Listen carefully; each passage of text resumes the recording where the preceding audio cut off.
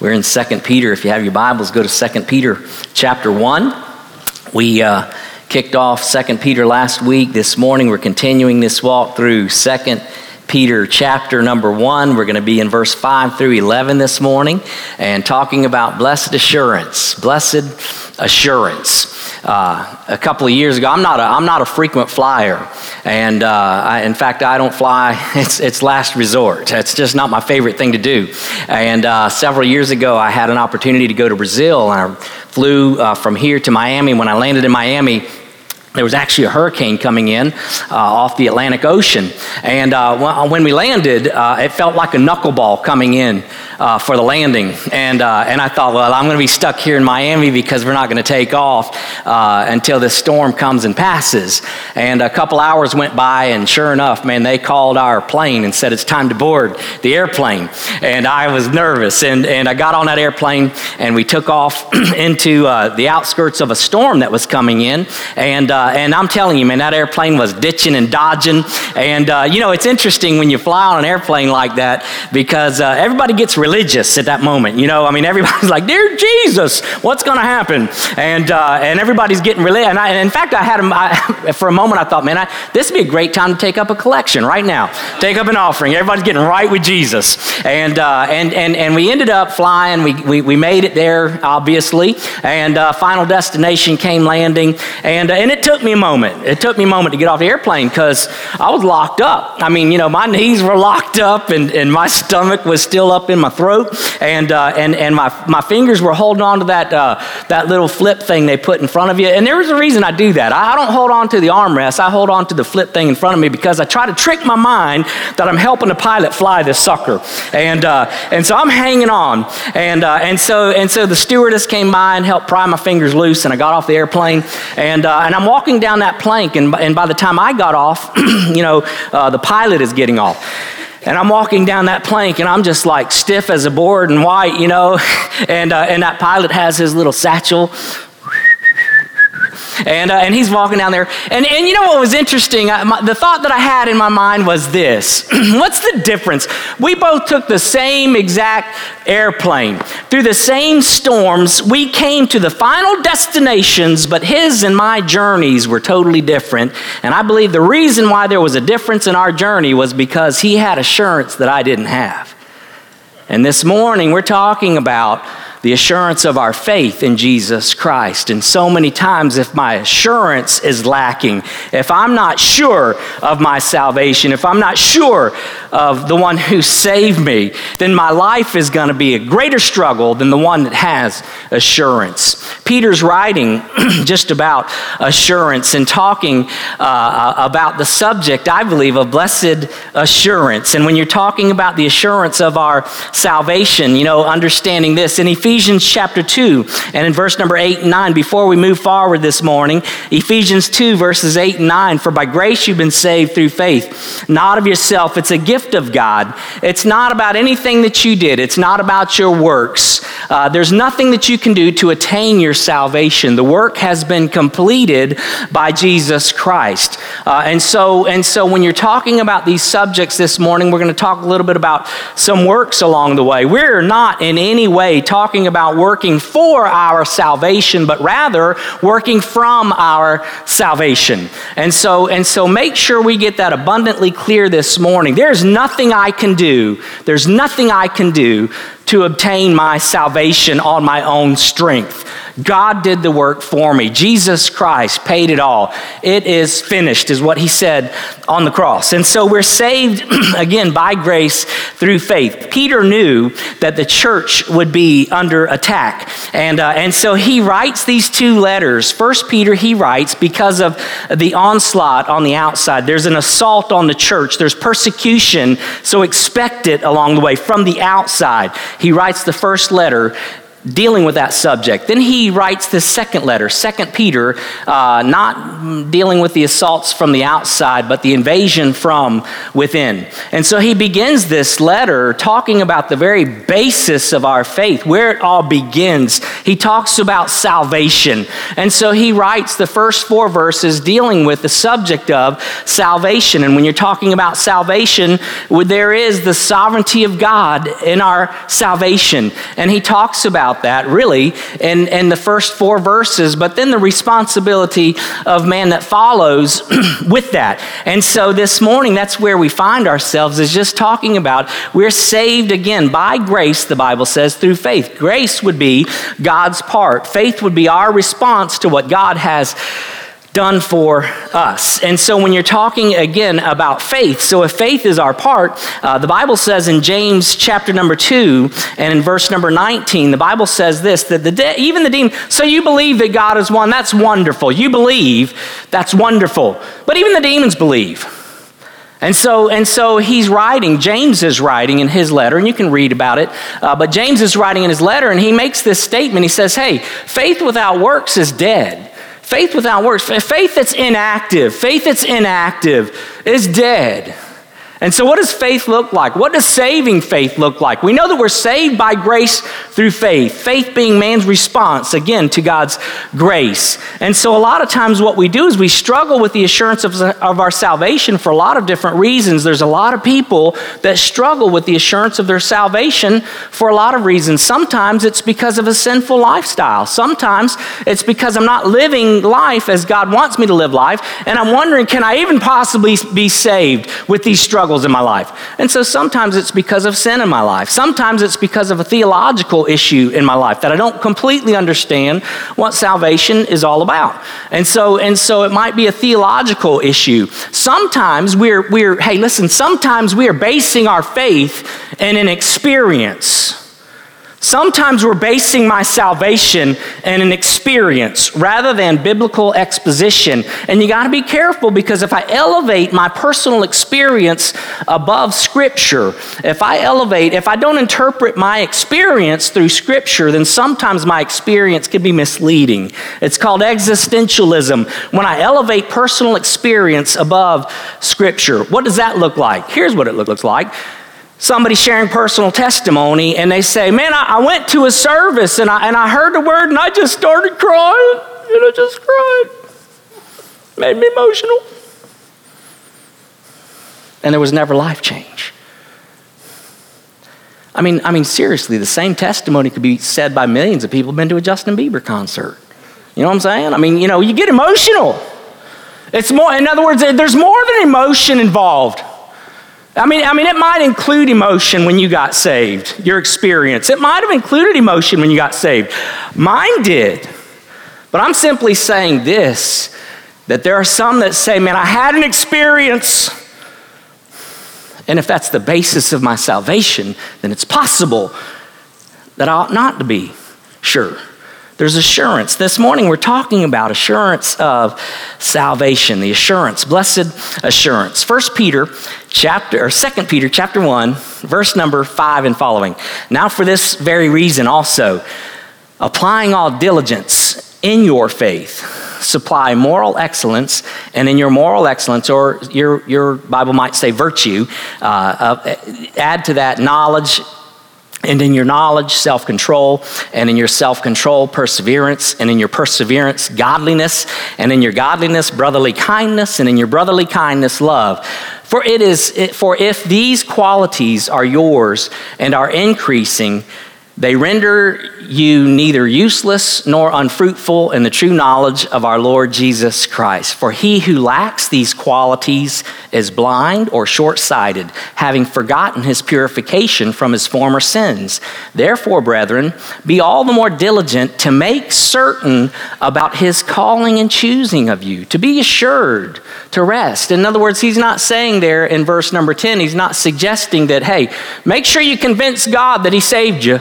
No, he's saying, hey, your own salvation. Be sure of your salvation. God never intended it to be a hope-so salvation, but rather a know-so. He wants you to be certain. And so he says, make sure, therefore, brethren, all the more diligent to make certain about his calling and choosing you. For as long as you practice these things, you will never stumble. For in this way, the entrance into the eternal kingdom of our Lord and Savior Jesus Christ will be abundantly supplied to you.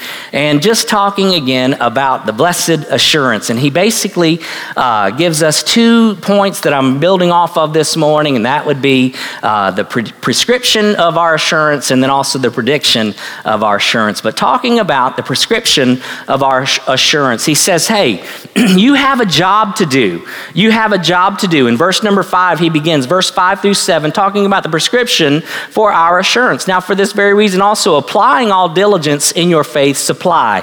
And so that's a little statement, but he's simply saying, hey, you've got a job to do. You know, there's a lot of people that just say, man, my faith, it's all about just let go and let God. And that's wonderful bumper sticker theology that's sometimes true, but not always. It's not always true. What Peter's saying here in his passage of scripture is that, listen, there is a job to be done, applying all diligence. It's the how-to of our assurance. He says diligence. What is diligence? It's the zeal and the eagerness of faith. And so the question that we have to ask ourselves is simply this: do I want to live for Jesus Christ? Is there a want to in my life? Because what happens to us when we get saved, we have a new nature. In other words, man, the Holy Spirit of God comes and dwells within our heart, and he begins to work on the inside of us that works itself out. And so the question has to be asked of ourselves. Nobody can answer the question for anybody else. In fact, I can do things that I ought to be doing, but my heart not really want to do them.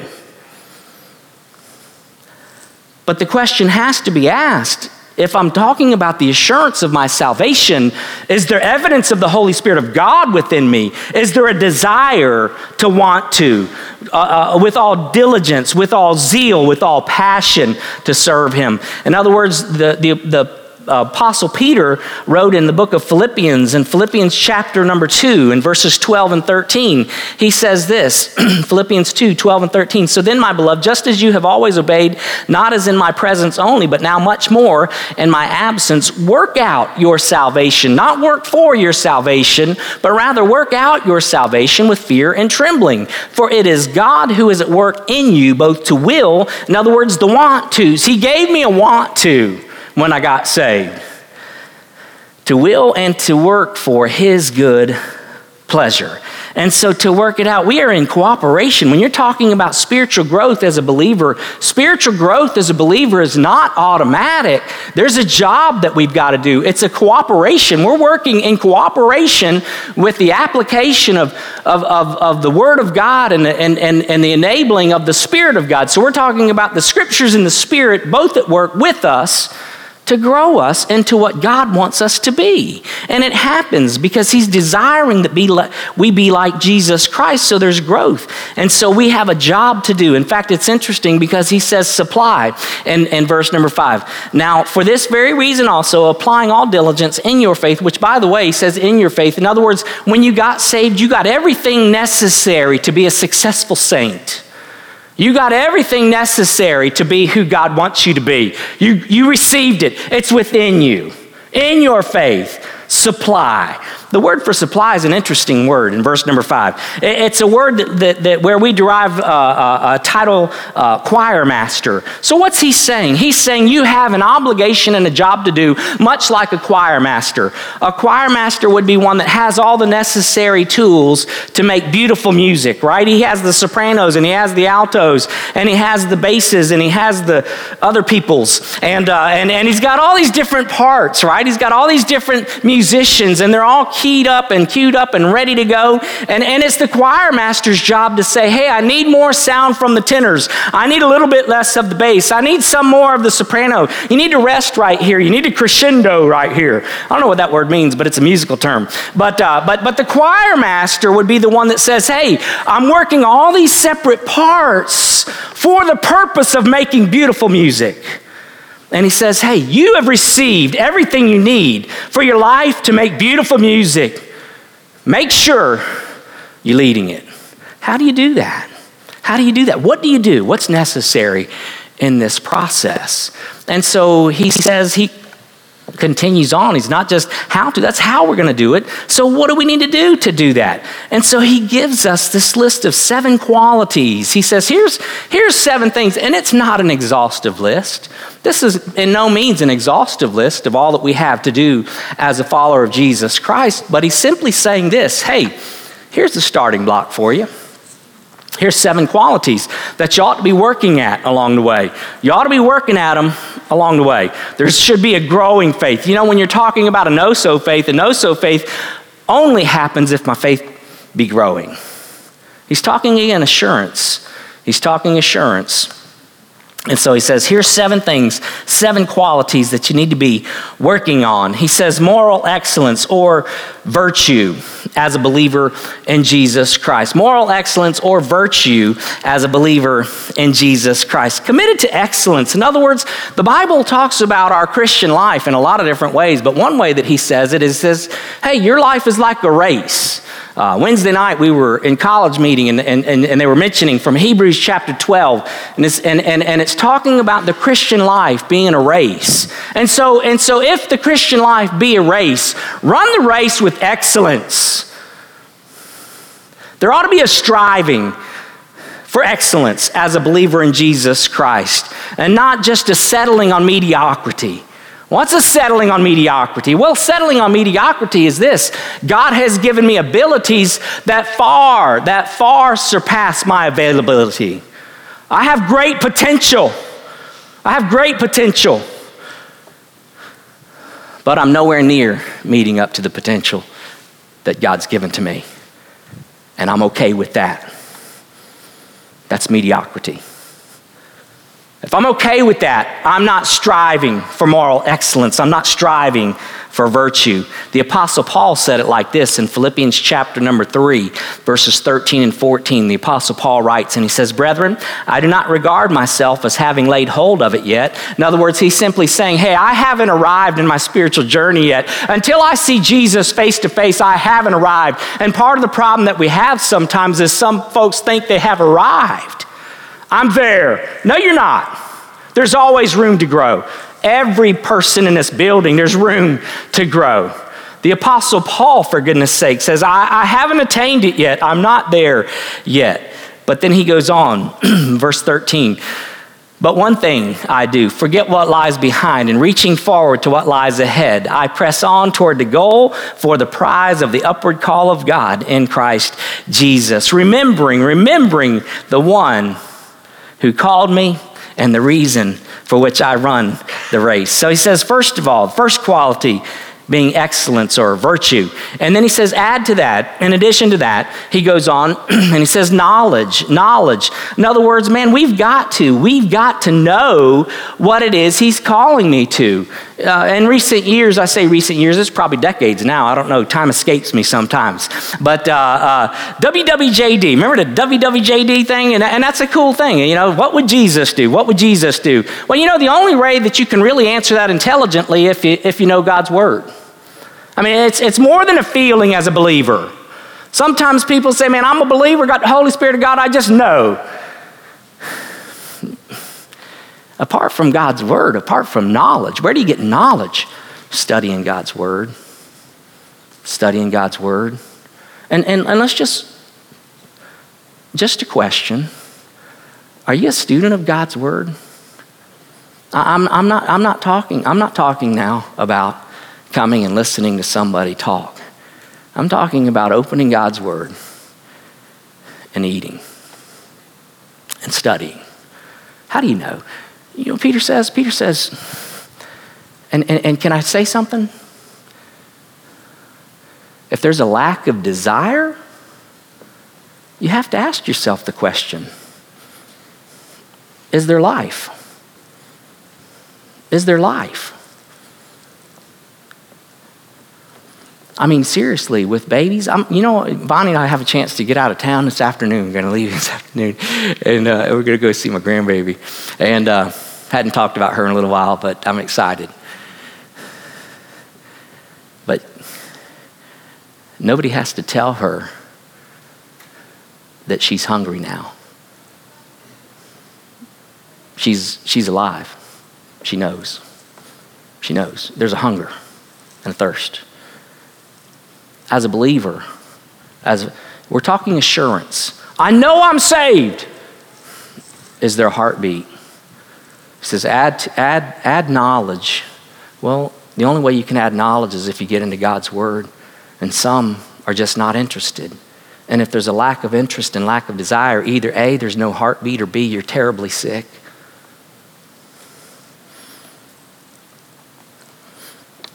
Second Timothy chapter 2 and verse number 15 is our Awana verse. 2 Timothy 2 and verse number 15. Be diligent to present yourself approved to God as a workman who does not need to be ashamed, accurately handling the word of truth. I'm so grateful to God for our children's ministry, for our Awana ministry, and but get into God's word. Knowledge. To knowledge, self-control. He's going through this list. To knowledge, self-control.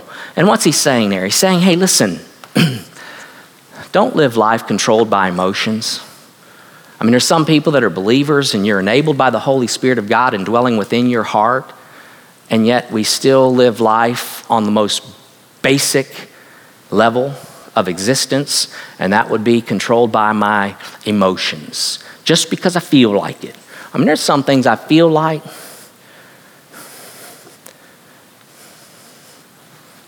that aren't godly.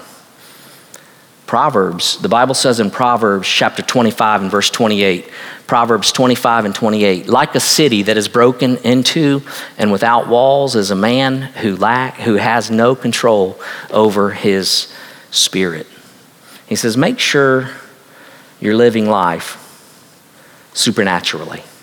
In other words, there's no way to live. You can't. It's impossible. It's some of the most frustrated people on the planet are religious people. They come to church. They hear lessons. Here's how I ought to be living. This is what God's calling me to. And I'm going to try to do it with everything within my power. And at the end of the day, I continue to fail. And the question would simply be, is the Holy Spirit of God present in your life?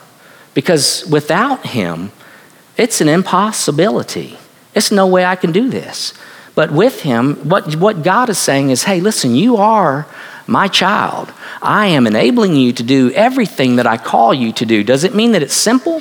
Absolutely not. It takes effort. It does take effort on the behalf of the believer to live the Christian life. He enables me, but we're co-laborers with the Holy Spirit of God within me.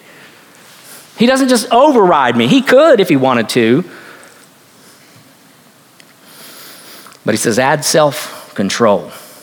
And as we work through this list, by the way, it's a self-examination. It's not so that we can look at others and say, yeah, I don't see that in him.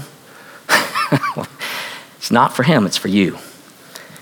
Perseverance. He says perseverance. In other words, patience. Too often we give up on our patience, to be patient. In fact, the Bible talks about our spiritual journey and a believer. He likens it to a lot of different things, but one of the pictures that he gives us in Scripture when Jesus talks about Christianity, talks about who you are as a child of his, he says, you know what your life is like? It's like a farmer. I mean, I don't know of a more patient an occupation where patience is required more than a farmer. I mean, you plant the seed and you got to wait. He says that's how it is in the spiritual journey. There's patience, adding patience. It means continue to keep giving when you feel like stopping. Galatians 6:9. In Galatians 6:9, the Bible says, let us not grow weary in doing good, for at the proper time you shall reap a harvest if you don't give up. And a lot of times what we do is we just give up. For example, in the Christian life, I know that I'm called to love and I'm called to pray for those who might be against me, and to love them and to pray for them.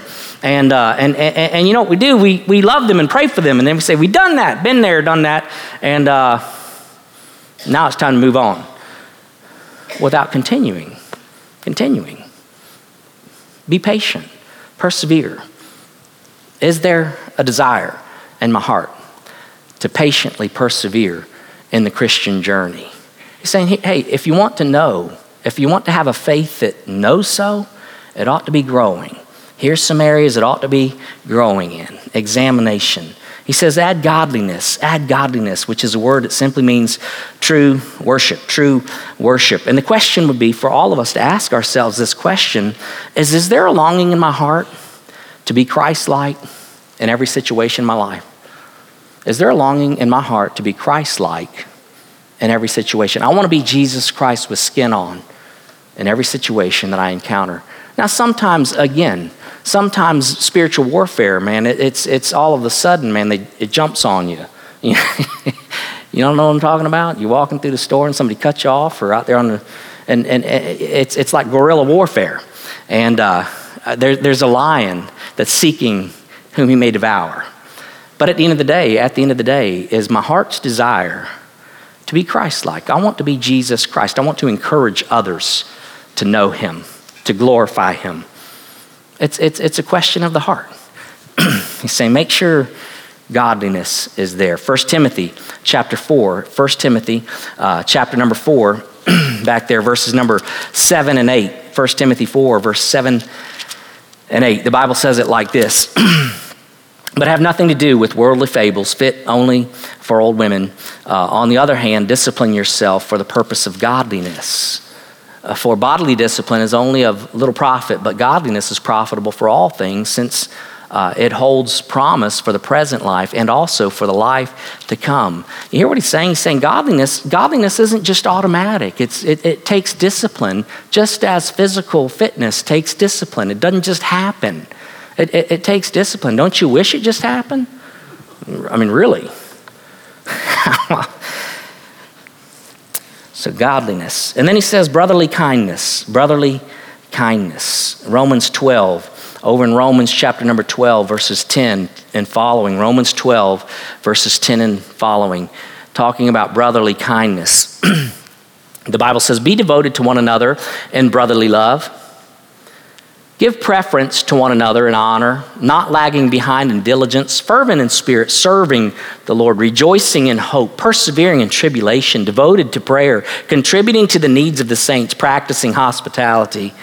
In other words, he's saying, hey, listen, as a believer in God, exhibit brotherly kindness. And can I tell you, if there's one that's indifferent towards the family of God, if there's indifference, there's serious spiritual immaturity if there's even salvation. I mean, love, when you're talking about love is one of the birthmarks of a believer, especially among the body of Christ. There's a genuine concern for others. And the question has to be asked, do I really have a genuine concern, brotherly kindness for others, for the body of Christ? If there's not, either A, there's no salvation, or B, I'm sick spiritually. One or the other. Peter's writing and saying, you want to be sure of your salvation? Are these evidenced in your life by faith? Are they evidenced? Qualifications? Finally, he summarizes it with one word. He says love. Love. 1 John chapter 4, verse 7 and 8. 1 John chapter 4, verses 7 and 8. Beloved, let us love one another, for love is from God, and everyone who loves is born of God and knows God. The one who does not love does not know God, for God is love. And so he's simply saying this, hey, when you got born, you received the nature of your Father, and his nature is love. Therefore, your birthmark ought to be love, just love. In other words, when people, if others were asked to describe you, and I'm not just talking about your friends, I'm talking about others to describe you, would love be a part of the description for your life? Is there love? Is there love there? God help me to have a sincere love. And if you want to look at the characteristics of love, go back to 1 Corinthians chapter number 13, and there's a list of what love is all about. It's not just a sentimental emotion that just I'm overwhelmed with this feeling, but it's a commitment, it's a decision to love. God help me to be a loving person. And so he's basically just simply saying, hey, listen, if you want assurance in your faith, ask myself this question: am I growing? Am I growing? And then he says, if you're growing, here's a prediction.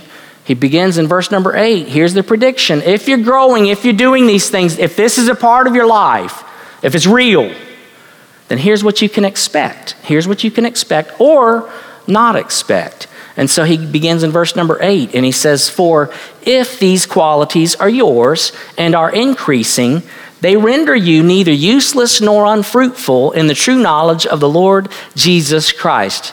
And then he says in verse number 9, for he who lacks these qualities is blind or short-sighted, having forgotten his purification from his former sins. And then he goes on in verse 10 and 11. But he says this, he says,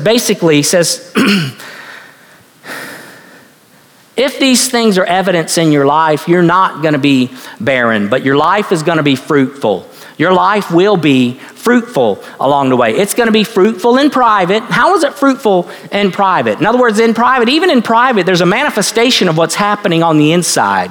I mean, that's how life works. There's a manifestation. I mean, if I'm ticked off, it just kind of manifests itself and comes out, you know?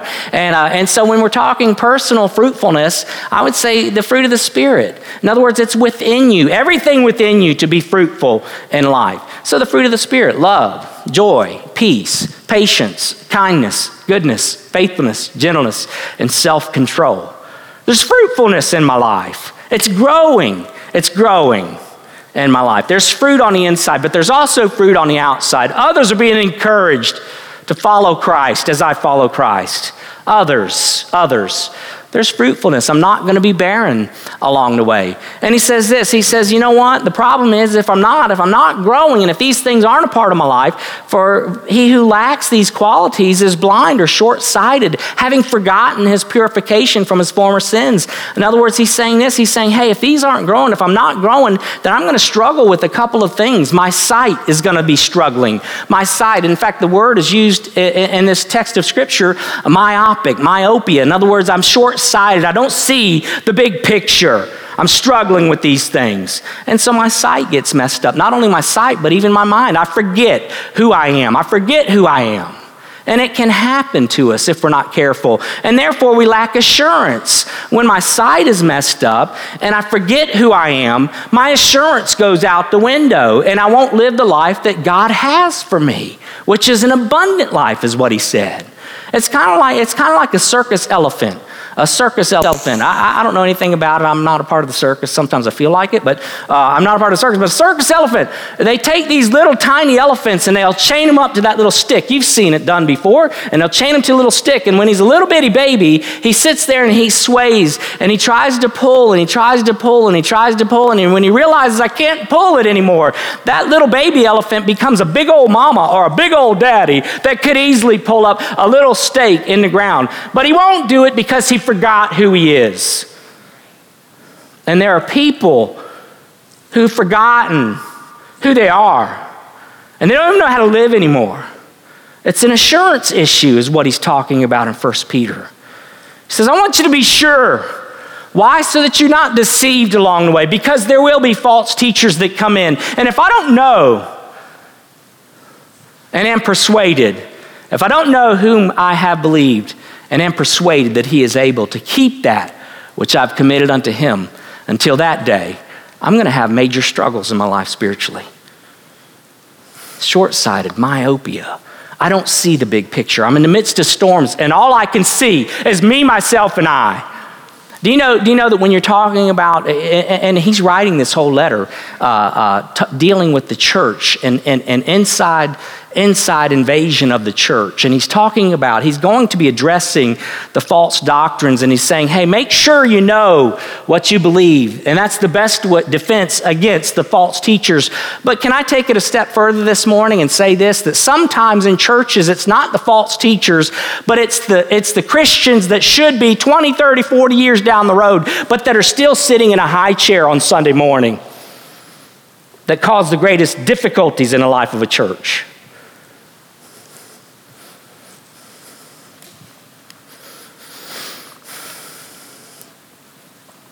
Y'all all right?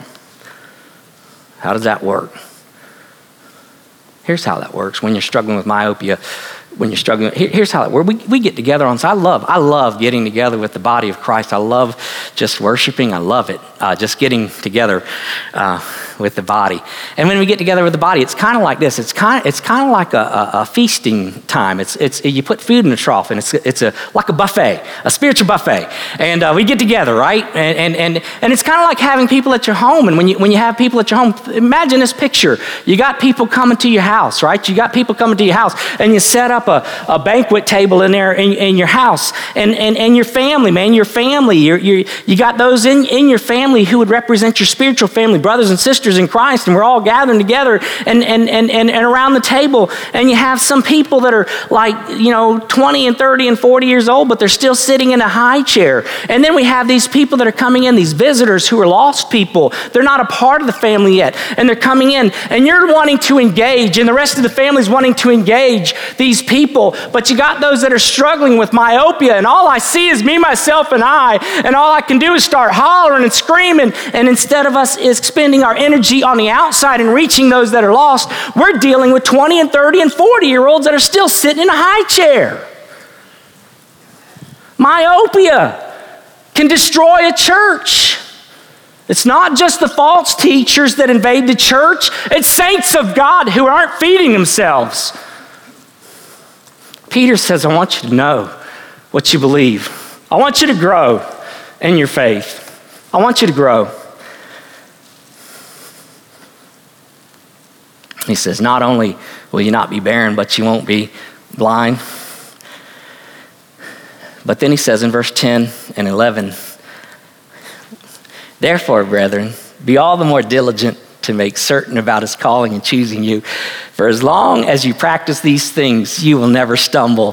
For in this way, the entrance into the eternal kingdom of our Lord and Savior Jesus Christ will be abundantly supplied to you. The anticipated entrance into heaven. The entrance word there is an interesting term. It's a term used to describe Olympians who would go and win the gold medal. And when they came back to their home, they would actually take a portion of the wall and cut a special hole for the gold medalist to come home and welcome them with great celebration. And he says, you know what? When your faith is growing and you have that no-so celebration, that no-so faith, you can look forward with great, great, great anticipation to that day when your Heavenly Father calls you home, because it's going to be an incredible day. What a day that will be, that I can look forward to with great, great confidence and not say, man, I just hope that one day I make it in. But I know with great assurance, Jesus is mine. What a day that's going to be. Let me ask you the question. Do you have assurance this morning? Based on God's word. Do I have assurance? Do I have a faith that's growing? Hey, I'm not arrived. It's still growing. And if ever I get to the point where I feel like I've arrived, I'm in trouble. Is it growing? Is your faith growing? Hey, are you saved? If you've never been born again, I'm inviting you to call on his name. We're going to pray in just a minute. And after we pray, we'll sing a song. And after we sing that song, we'll be here waiting on you. If you're here this morning and you'd say, man, I need to be saved, I'm asking you, you come this morning. Maybe here today and you'd say, you know what? I know that I'm saved, but I've been struggling, I'm sick. Man, where you are this morning, call on Jesus. Call on Jesus. Repent. God, forgive me. I'm so thankful that he's not going to wash his hands of me, but that he says, hey, you just come. You just come. You follow. You grow. Come on. Father, thank you for this day. I thank you for this time together. Oh, God, I thank you for each and every person here this morning. And Lord Jesus, I just ask if you would search our hearts and search our minds, God.